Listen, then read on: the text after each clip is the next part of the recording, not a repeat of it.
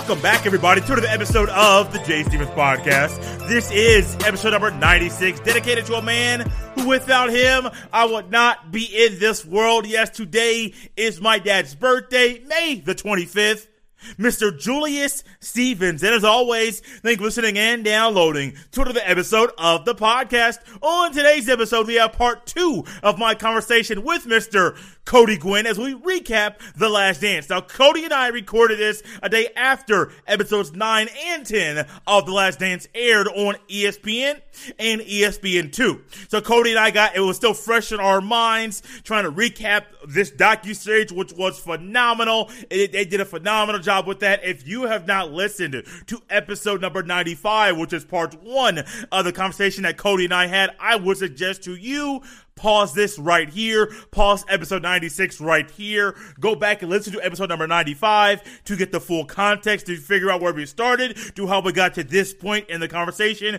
Finish that and then come back to episode 96. Trust me, you will not be disappointed. And I have to say one more thing very quickly, because if I did not, I would feel like I would be skipping something that's very vital to the podcast. The podcast hotline is always open, 850-462-5442. Once again, the podcast hotline is always open, 850-462-5442. And you may be wondering, Jay, what is a podcast hotline? This is not a live show. I cannot talk back to you. Well, that, my friend, is where you are wrong. The podcast does have a hotline. It's where you could talk back to me, the host, and you never know, your voice may be featured on a future episode of the podcast. So call in, leave your question, your comment, your concern, your critique, whatever it is you want to say. Hang up that phone. Remember, when you call in, leave your name and where you're from up front, and then say whatever it is you have to say. You never know. Your voice may be featured here on the Jay Stevens Podcast. So in case you missed it before, I'll say the number once again, 850-462-5442. The podcast hotline is always open. Let's go ahead and take a trip to Greenville, Tennessee to enjoy part 2 of my conversation with Mr. Cody Gwynn as we recap The Last Dance.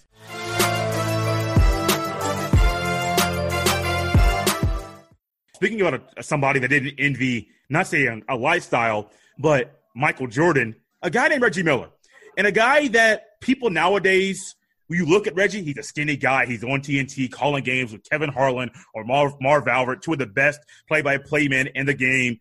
In that 98 Eastern Conference Finals, as a Pacers fan, we 100% believed we were taking down the Bulls. You may say, Jay, you're crazy. Why are you rocking your home team? Hey, no. If you go back and look at that, and Reggie Miller, Jalen Rose, and I wish, man, because I love Jalen Rose, I think he's a great personality. I wish they would have given Jalen Rose way more airtime to just get his thoughts out, because I love the way that he portrays his thoughts on the camera, or for the camera, that is. But, man, going into that, you had the Davis boys. You had Rick Smits. Say whatever you want about Rick Smits. He was a problem. Shaq didn't like going up against Rick Smits. When you look at it, look at the 2000 NBA Finals, yes, the Lakers won 4-2. But Rick Smits gave Shaq problems. Mm-hmm. There aren't many guys out there that gave Shaq problems, and Rick Smits was one of them. Mark Jackson, one of the best point guards to play in the NBA. Jalen Rose, Reggie Miller. It seemed like that was the team to take them down. But Michael Jordan, when it was needed, he got his team in the right position, and, of course, Steve Kerr had to hit another big shot, and the rest is history. That Eastern Conference Finals, what do you remember from that moment in your life? Well, one of the big things about that Indiana team was they were built to beat Chicago. That was one of the key things. They had everything in place, from Mark Jackson to Reggie Miller to the size they acquired, where they could have guys go one-on-one down low with the likes of Dennis Rodman and Luke Longley and Scottie Pippen, and have a rotation. That was the big thing about Indiana. And there was a good amount of teams that were, built to beat Chicago, even going back to the early Orlando Magic days, which I wish personally they talked more about the Orlando team, because they were built to beat Chicago. Mike wasn't going to allow that. No. This is all Mike's doing. Yeah. He was not allowing that. I told it to my wife too. I was like, you notice how he didn't mention Penny Hardaway's name once, because Penny Hardaway was one of the few guys that really did not have a lot of trouble against Michael Jordan, but that Indiana team was built for the matchup with Chicago. So I agree with you. I think looking back, Indiana probably maybe not should have been the favorite, because I think you would give Chicago the favorite based on what, Reggie Miller referred to as that championship pedigree. They knew how to deal with those situations. They knew how to win. And when you look at it, it's 100% true. I also think you got to factor in Larry Bird. And one of the crazy things is he's Larry Legend. He's one of the greatest of all times. But he was so new to coaching. You almost wonder how a different coach, a more experienced It was his first year as a head coach. Yeah, and it was such a new experience for him. And I mean, even in terms of his emotion, where he was still thinking of things like a player. And in some aspects, that's good. But in other aspects, you're kind of like, oh, man, you want to see – I just wonder how Indiana would have done if they had a more experienced coach. And all the credit in the world to Larry Bird. He's been great at almost everything he's ever done in terms of playing, coaching, and being an executive. But, I think Indiana was a team. I mean, and you see that a lot of teams that are built to beat almost one certain teams in terms of, Miami, stacking up their team to beat San Antonio, and over the years, Detroit building up to make sure they have everything that they could go against the Lakers. And I think Indiana, more so than Utah had a squad, man. They were built so well. And I put on Twitter that Utah team, I don't even know. I really want to call it a dynasty. It's like a Utah Jazz dynasty that just never really won anything. But in terms of how well put together that team was with Jerry Sloan as coach, that's one of the greatest teams of all time, where you could pick them up and drop them in another era, and they probably win at least one title. It's just unfortunate that they had to continuously run into the Chicago Bulls. But I think Indiana was one of those teams where they had so many great pieces. They were built to match up with Chicago perfectly.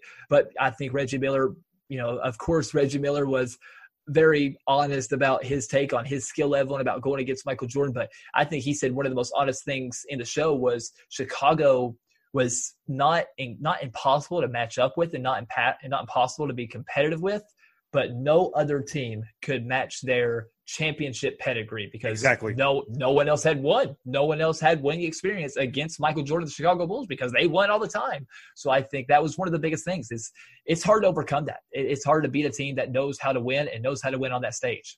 Yes, and you're saying the Utah Jazz in your mind. I know you're joking around, but possibly not joking around, saying they're a dynasty. Hey, that could be the second one in the 90s, because the Buffalo Bills, 4 Super Bowls in a row. Yeah. And I don't know how you go to 4 in a row and lose, but they happen to do that. The Jazz, late 90s, ran into Michael Jordan. It was called almost inevitable. Yeah. If you meet Mike in the finals, you're losing. Mm-hmm. And let me remind you guys, if Mike doesn't if Mike doesn't drive past Brian Russell for the layup, go to the other end and get a steal, we don't get the shot. There's a good chance that the Jazz do win that series. And so as much as it is, you say, oh, the Jazz just weren't that good. No. Go back and rewatch the series. Bill Simmons and Ryan Russillo do a phenomenal job with Bill Simmons' podcast, where they rewatch some of the Bulls series, and they're talking about things that the Bulls did, and really just shining a light on, you mentioned the Magic and Penny Hardaway, shining a light on some of the things that the Bulls did well, did perfect, and then some of the flaws and some of those athletes that kind of push them down. Imagine this. Imagine if Dennis Rodman didn't come. What do you think happens to the Bulls in the 95-96 series? Oh, yeah. I mean, and that was the thing that Chicago, and going all the way back to Jerry Krause, did so well. If he's seen a weakness, he was able to find a weakness in series they won. And, coming from a mixed martial arts and a fighting background, we always say, you learn so much more from a loss than a win. And sometimes you're blinded by success. And when you win, you say, well, if it ain't broke, don't fix it. Jerry Krause, one thing he did, and sometimes even got flamed for, was he would see them struggle. They would win, but they would struggle. And he'd fix it. He would say, we need this. We need more of a bruiser. We need a big guy down low. That's where Dennis Rodman came in. He thought they needed someone with more length, someone to kind of complement Scottie Pippen, where Scottie was really the long-armed guy. Everyone else was big and bulky. Boom. Let's go find a great European player. We found him. He was always able to find a piece they needed, which is hard to do when you're winning. He was able to do that. And, honestly, Jay, I think, and again, you'd have to do a ton of research for this, and I don't work for ESPN or their stats and stuff, but if you told me to sit down and put the 25 best NBA teams by season in history, I think you would be amazed to see how many teams are on the top 20 that didn't win NBA titles because of Michael Jordan. Some of those New York teams were great. That Orlando team was great. That Indiana team was great. That Utah Jazz team may be one of the top 10 best teams of all times, and how they were put together. They played as a unit, maybe better than any team in NBA history. They were always on the same page. They did not make mistakes. They all played defense. In terms of what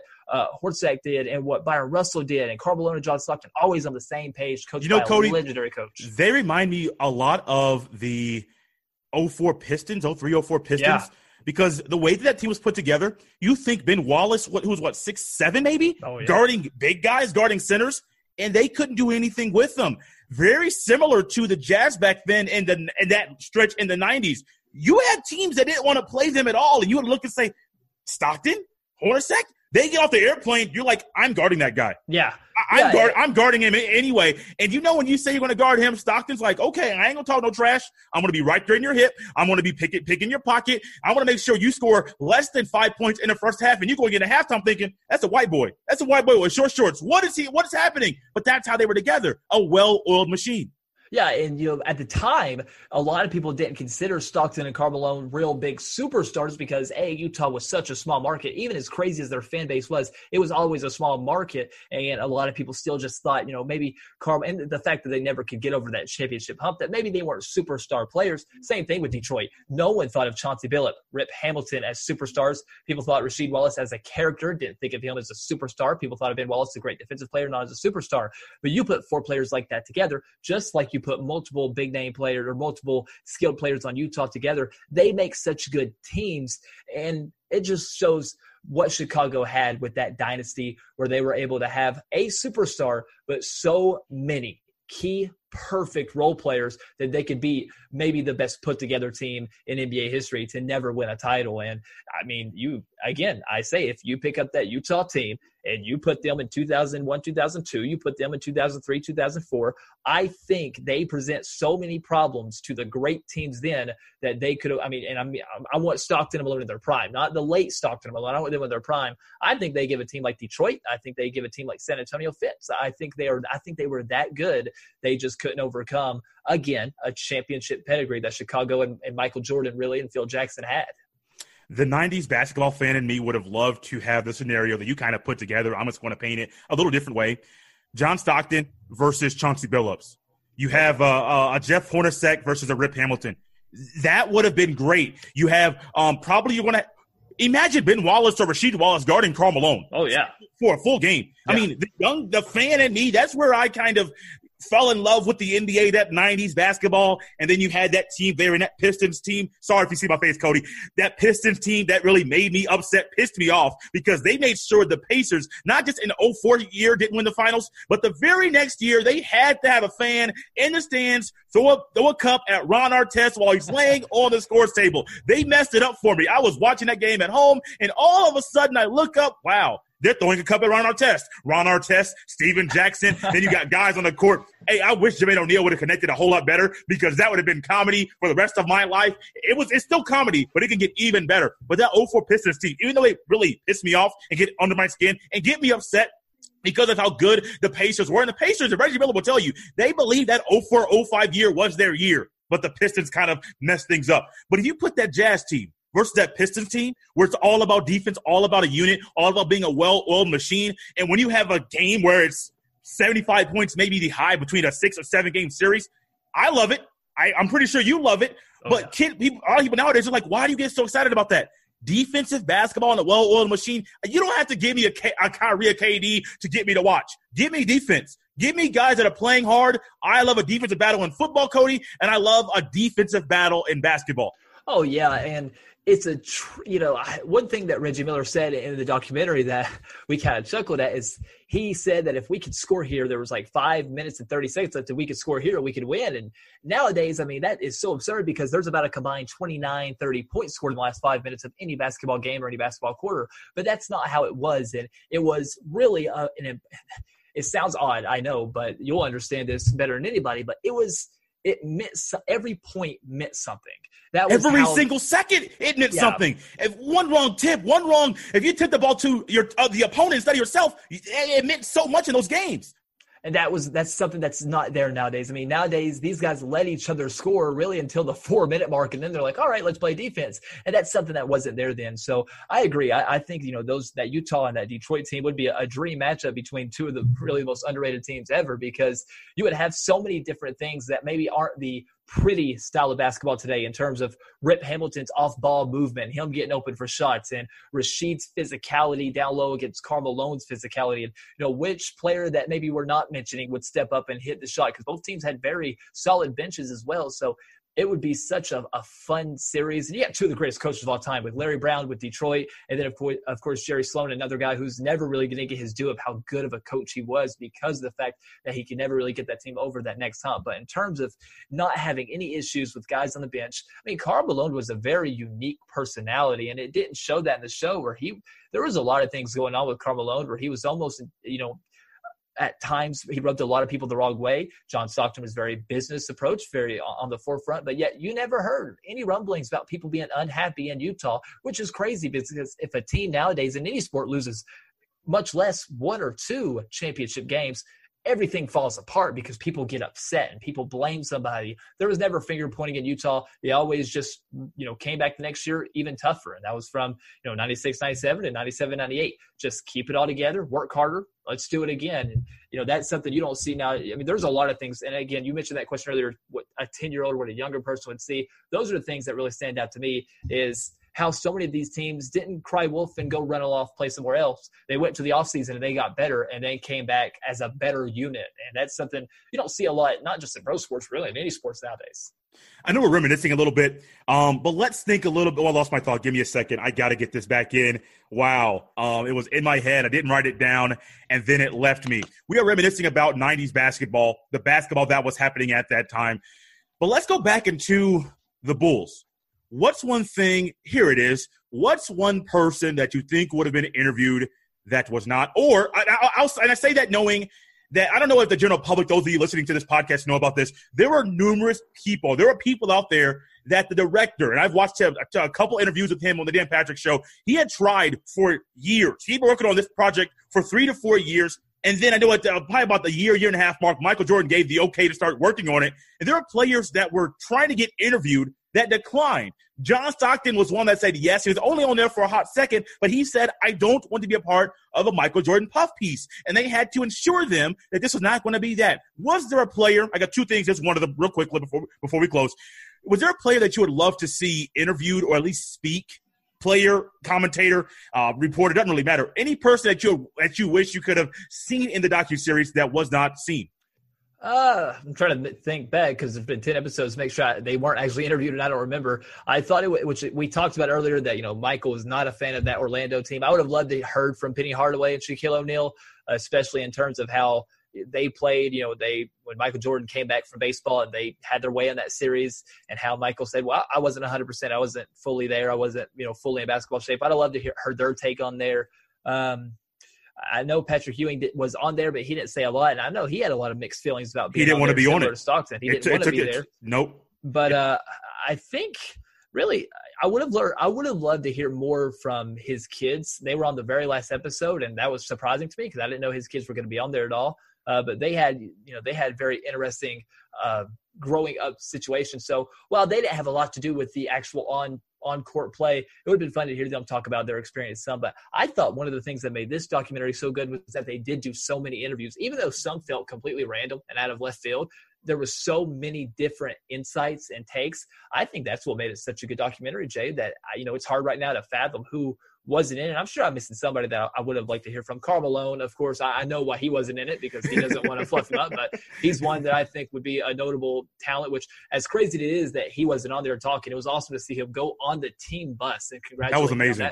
That sort of changed the way I felt about Karl Malone. There's been so many things said about him over the years, but I was like, man, for him to do that, because that's the next level stuff. This is a guy that's been beating you for over and over and over and over for years, and yet you're still going to go on the team bus. I thought that was pretty cool. But no, I think in terms of a big-time documentary, this was one of the greatest in terms of they got so many people to give their insights. And that shifts your mind on how you're thinking about, because it'd be one thing if this was a 10-hour Michael Jordan telling us what he thinks. because he's the greatest of all time, but he knows he's the greatest of all time. So it's good to hear other people talk about what he did and what he meant to the game. And some of the and one thing I do want to mention, Jay, is there's a lot of people who talk about a Kobe Bryant documentary similar. And I don't think it would come across well because, I don't think, unless they've already started or they've already done most of it, without Kobe being able to sit down and talk about his career like Michael did, it wouldn't have the same effect. And B, so many players were willing to get on there and sort of tell the truth about Michael Jordan and tell you he was a bully. He wasn't always the best teammate in terms of the way he handles certain situations. Sometimes it was a bit distracting that he maybe that he was off gambling or doing whatever. It was hard to play with him at times for the way he was. I don't think a lot of Kobe Bryant teammates would be honest about playing with him now due to the fact that he tragically died. Yeah. And it's just the way it is when a certain event happens like that. And I think that would change the whole documentary. It'd almost become like, a Kobe Bryant, you said it, a fluff piece where you're making him out to be, the greatest of all time. He is. I'm not saying he's not. But anyone who knows anything about Kobe Bryant or anyone who's ever read Phil Jackson's book knows that Kobe Bryant was hard to deal with and maybe even harder than anyone ever dealt with Michael Jordan. He was set in his ways. He had that same competitive nature as Michael Jordan. And it's so sad that he died due to just the fact that he died. But in terms of if there's one other athlete, I would love to just get inside their mind the way we just did with Michael Jordan. Kobe Bryant would be at the top of that list because he had that similar mindset, maybe even a bit more so than Michael Jordan, because he had no problem telling his teammates that, look, man, if you're not going to be better than this, I don't want you to play here, and I will make sure you don't play here much longer. Michael Jordan wasn't like that. He wanted to take you under his wing, even if it was, by bullying you a little bit and try to make you better. He wanted to make Scotty Burrell better. I really believe he wanted to make Scotty Burrell a better player. I feel like there was times late in Kobe Bryant's career where he looked at certain players and he goes, you don't have it in you. You can't make it. You don't have that Mamba mentality. You are not going to be great. I'm going to go to Jerry Buss tomorrow or go to Jenny Buss tomorrow, and we're gonna be done with this. This is going to be over. And he done that with players. He done that with Shaquille O'Neal, and he done that with Phil Jackson.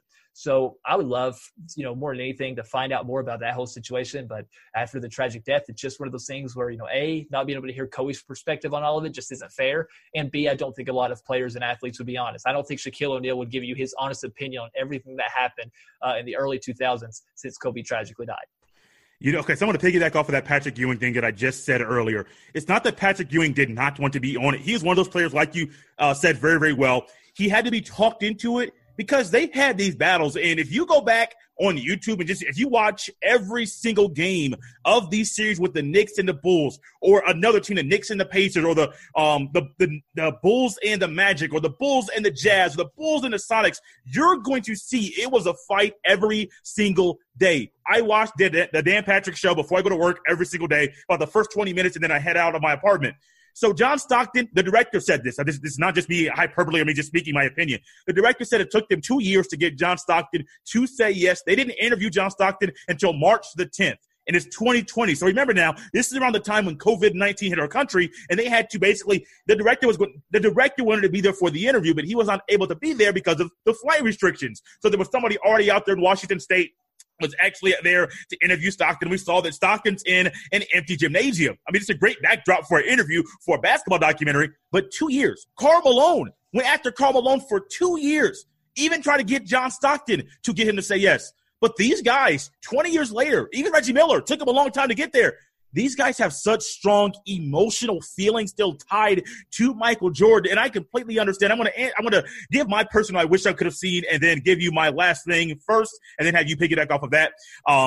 So I would have liked to see. You mentioned his kid. I would like to listen to his wife, because she had an insight that not any person was able to actually be able to get. Being his wife, now granted, you say, was Michael Jordan married during this time? Yeah, we saw his kids. They even talked about his mom and their feelings and them being in Utah. But yeah, I would love to see his wife. We saw his mom, great insight, mom, birth, and we all know how the moms love their kids, especially athletes. And mom was there in his life. But I would have loved to see his wife and more family stuff, because we saw them in Space Jam. It's not like we haven't seen them in Michael Jordan's life throughout this time on a public scene, throughout this time during the 90s. But I would have loved to see that, because she would have been able to give a different point of view than any other person could have been able to see. And maybe she could have said Michael was a better person than this docuseries makes him out to be. Now, I do also understand, for those of you that may not know, Michael Jordan has then divorced his first wife. He is now remarried, now has twins with his new wife.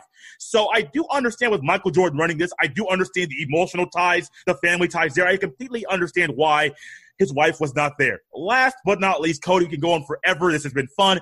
If I was able to see another docuseries, maybe it's not 10 episodes, maybe it's 8, maybe it's 5, but it's an extended version longer than a 2-part like we're going to see from some 30 for 30s, or a 1-part like a 30 for 30 or an E60. I would love to see a Tiger Woods docuseries, the time when he had the Tiger Slam. Because I think that time in his life, and I believe it was 4 major wins. I forget the time period, the years of that. You may have it at the top of your dome. But I would have loved to see that, because Tiger Woods, maybe the most iconic, maybe the most polarizing athlete after Michael Jordan that we have ever seen. Say what you want about Kobe. I'm a Kobe guy. Say what you want about LeBron. I have never seen a guy pull an entire race to one sport like Tiger Woods did. I have never seen a guy that did what Tiger Woods did and do it at that level at a time when everybody knows you're trying to get Tiger Woods down. And golfers talk trash, just like basketball players and football players, all that stuff. I would love, now I know it would be a lot. I know Tiger Woods, just like Mike, it would probably take a lot for him to get those emotions into, because he may have some stuff there with his family that he wants no one to know, just like Mike did. I completely understand it. But I would love to have and to see a Tiger Woods docuseries during that time period, because of how special it was, just like the last three-peat, that time with Michael in Chicago. What athlete, and I went first on purpose to give you some time to think about it, what athlete, or maybe even a team, I'll open it up to you, you can have more options than I did. Who would you like to see an extended docuseries on, just like The Last Dance? Tiger Woods, of course, would be the first one, but if I do Tiger Woods, then he's got to be willing to open up about the bad stuff too. Of course, I want to know about the Tiger Major, but I need to hear about, what happened on Thanksgiving, what happened with the car accident, what happened with the wife and the golf club. I need to know all about that. So if I wanted a Tiger Woods series, I need to know more about that too, not just him being a great golfer. I think I still go back to the Kobe one. I think even with the fact that it couldn't be 100% straightforward, I still think Kobe would be on the top of the list, even if that's just wishful thinking. I think for all the other ones now, if you want me to give you some for the future, if we can jump ahead to 2030, then of course LeBron James will have one of the best ones. Of course, look, Michael Jordan, in my opinion, is the greatest of all time, but there has never been an athlete who is more hyped up, more well-received, more than hated, more than went and won anyway, more than orchestrated changing the sports landscape forever, and then more than never having, which knock on wood, but never having any sort of negative reputation. LeBron James would be at the top of that list. In terms, here's the way I put it, and some people don't like when I say this, but I think it's 100% true. I think Michael Jordan is the greatest basketball player of all time. I think LeBron James is the greatest professional athlete of all time in terms of his reputation, in terms of things he does off the floor, in terms of the way he plays basketball, the way he's changed the game, and the way he done things with the early Cleveland Cavaliers that no one can even imagine. You can go back and look. Some of those Cleveland teams were god-awful terrible, and LeBron James would take them to the Eastern Conference Final and then even to the NBA Finals. Those teams were terrible. I mean, awful. And to the fact where if he wasn't there, they maybe win 10 games. But he's there and they end up winning 50, 60 games. He changed basketball. And again, there's been so many athletes who have been so big coming out of high school and coming out of college, but people were calling him the next Michael Jordan when he was on the cover of Sports Illustrated at 16. Yes. If you can start with episode 1 there, episode 5 at the decision, episode 7 and 8, him winning with Miami, and then him going back to Cleveland, wrap it up with him winning in Cleveland, not even to mention what may happen over the next 3 to 5 years of his career. How crazy would it be if he actually gets to play one season with his son? I mean, what a career. And again, I say it all the time, and I believe it wholeheartedly. Who's the greatest basketball player of all time? Michael Jordan. Who's the greatest professional sports athlete of all time? LeBron James.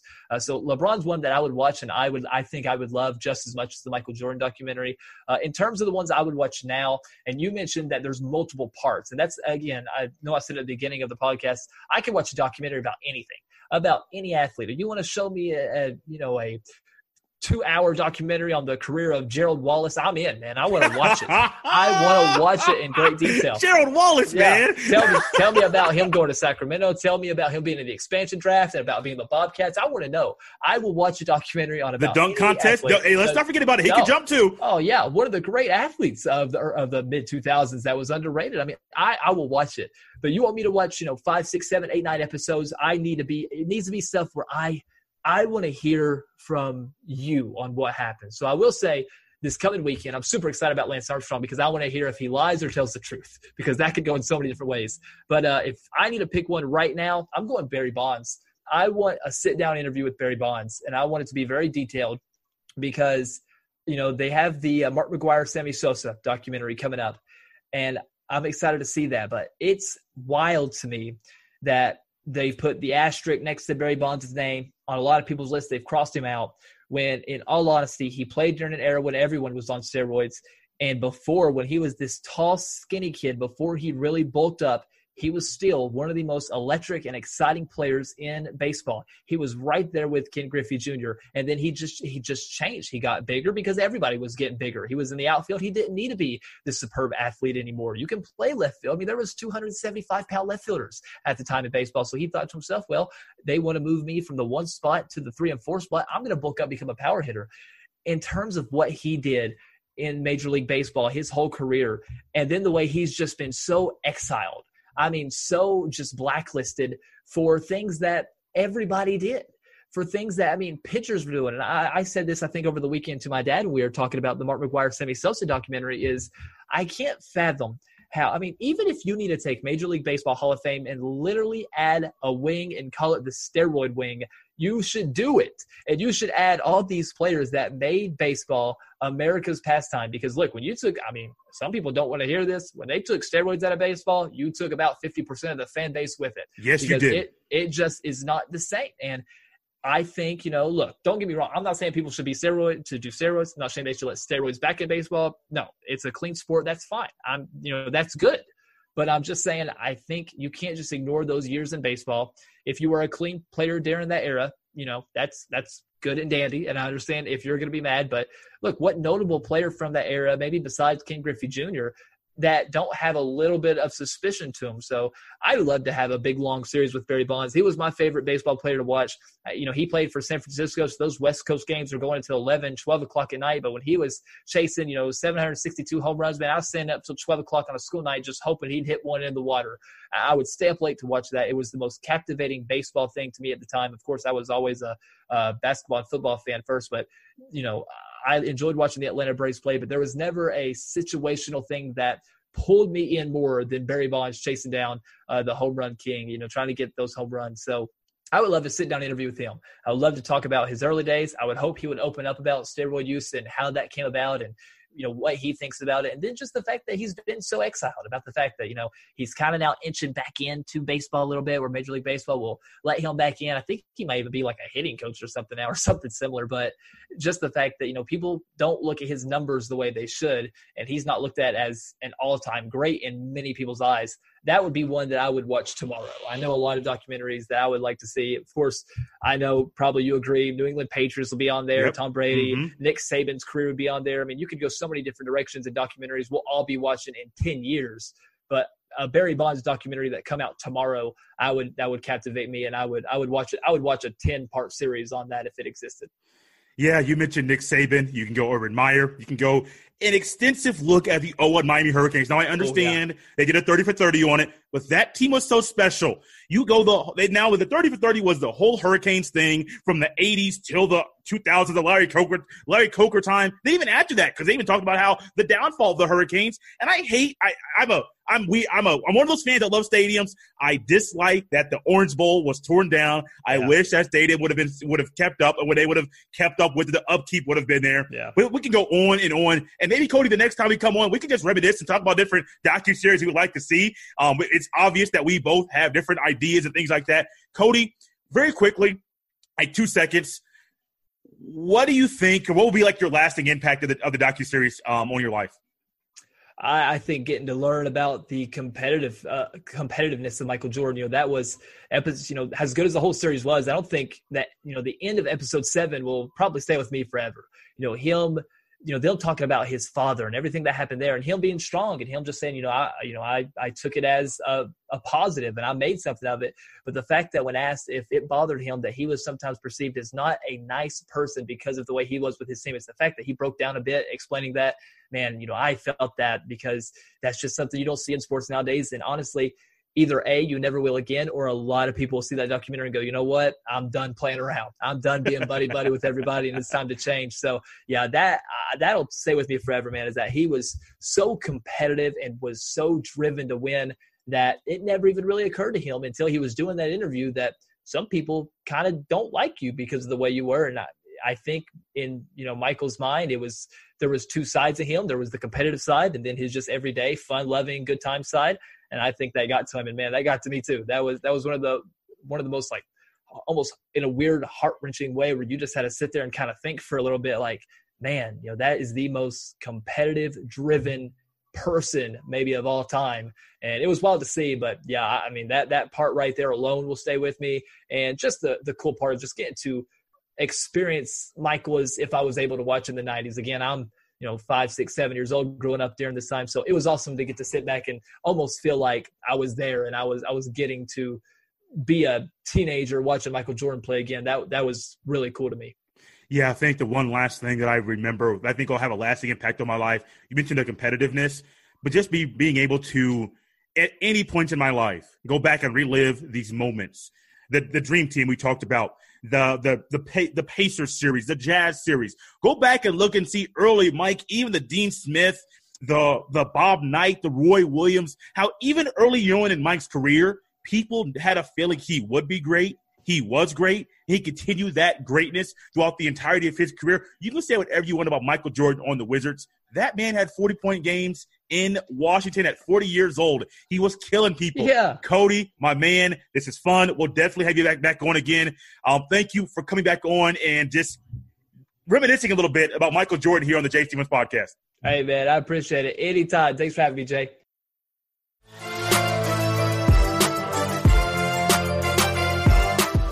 Gosh, guys, that was fun. Chopping it up with Cody Gwynn as we recap The Last Dance was fun. That docuseries was possibly one of the best, it was the best I've ever watched. I am not a big documentary guy. I've watched quite a few of them, the 30 for 30s being the main ones. And from the ones that I have watched, The Last Dance was literally the best one I have ever watched in my lifetime. But that may change. 30 for 30 does a phenomenal job with their documentaries they put out, and they have some more for us to watch right now. The Lance Armstrong documentary, the Bruce Lee documentary, the Summer of 98 documentary, between the Sammy Sosa, Mark McGwire home run race. Yes, there's more documentaries for us to watch. And you know what? We're going to gravitate towards those things because we can make that appointment television. People are live streaming the Phil Mickelson, Tiger Woods, Peyton Manning, Tom Brady golf match on Sunday.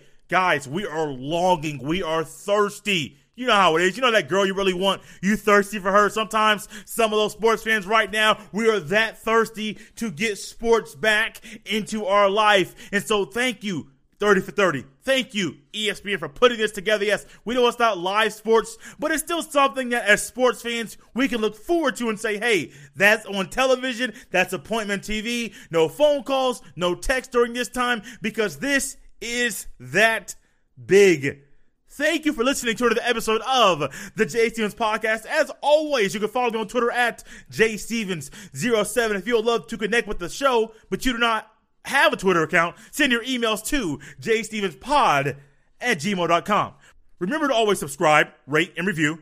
It's a great way for people that are searching for new podcasts to listen to come across this one. Then remember to always get the word out about the podcast via word of mouth. The things that we enjoy in life, we are more willing and somewhat wired to tell other people about. So no matter if this was your first episode or if you have been listening since episode number 1, be sure to let people know about the podcast. It's been episode 96 of the Jay Stevens Podcast. I'll see you next time.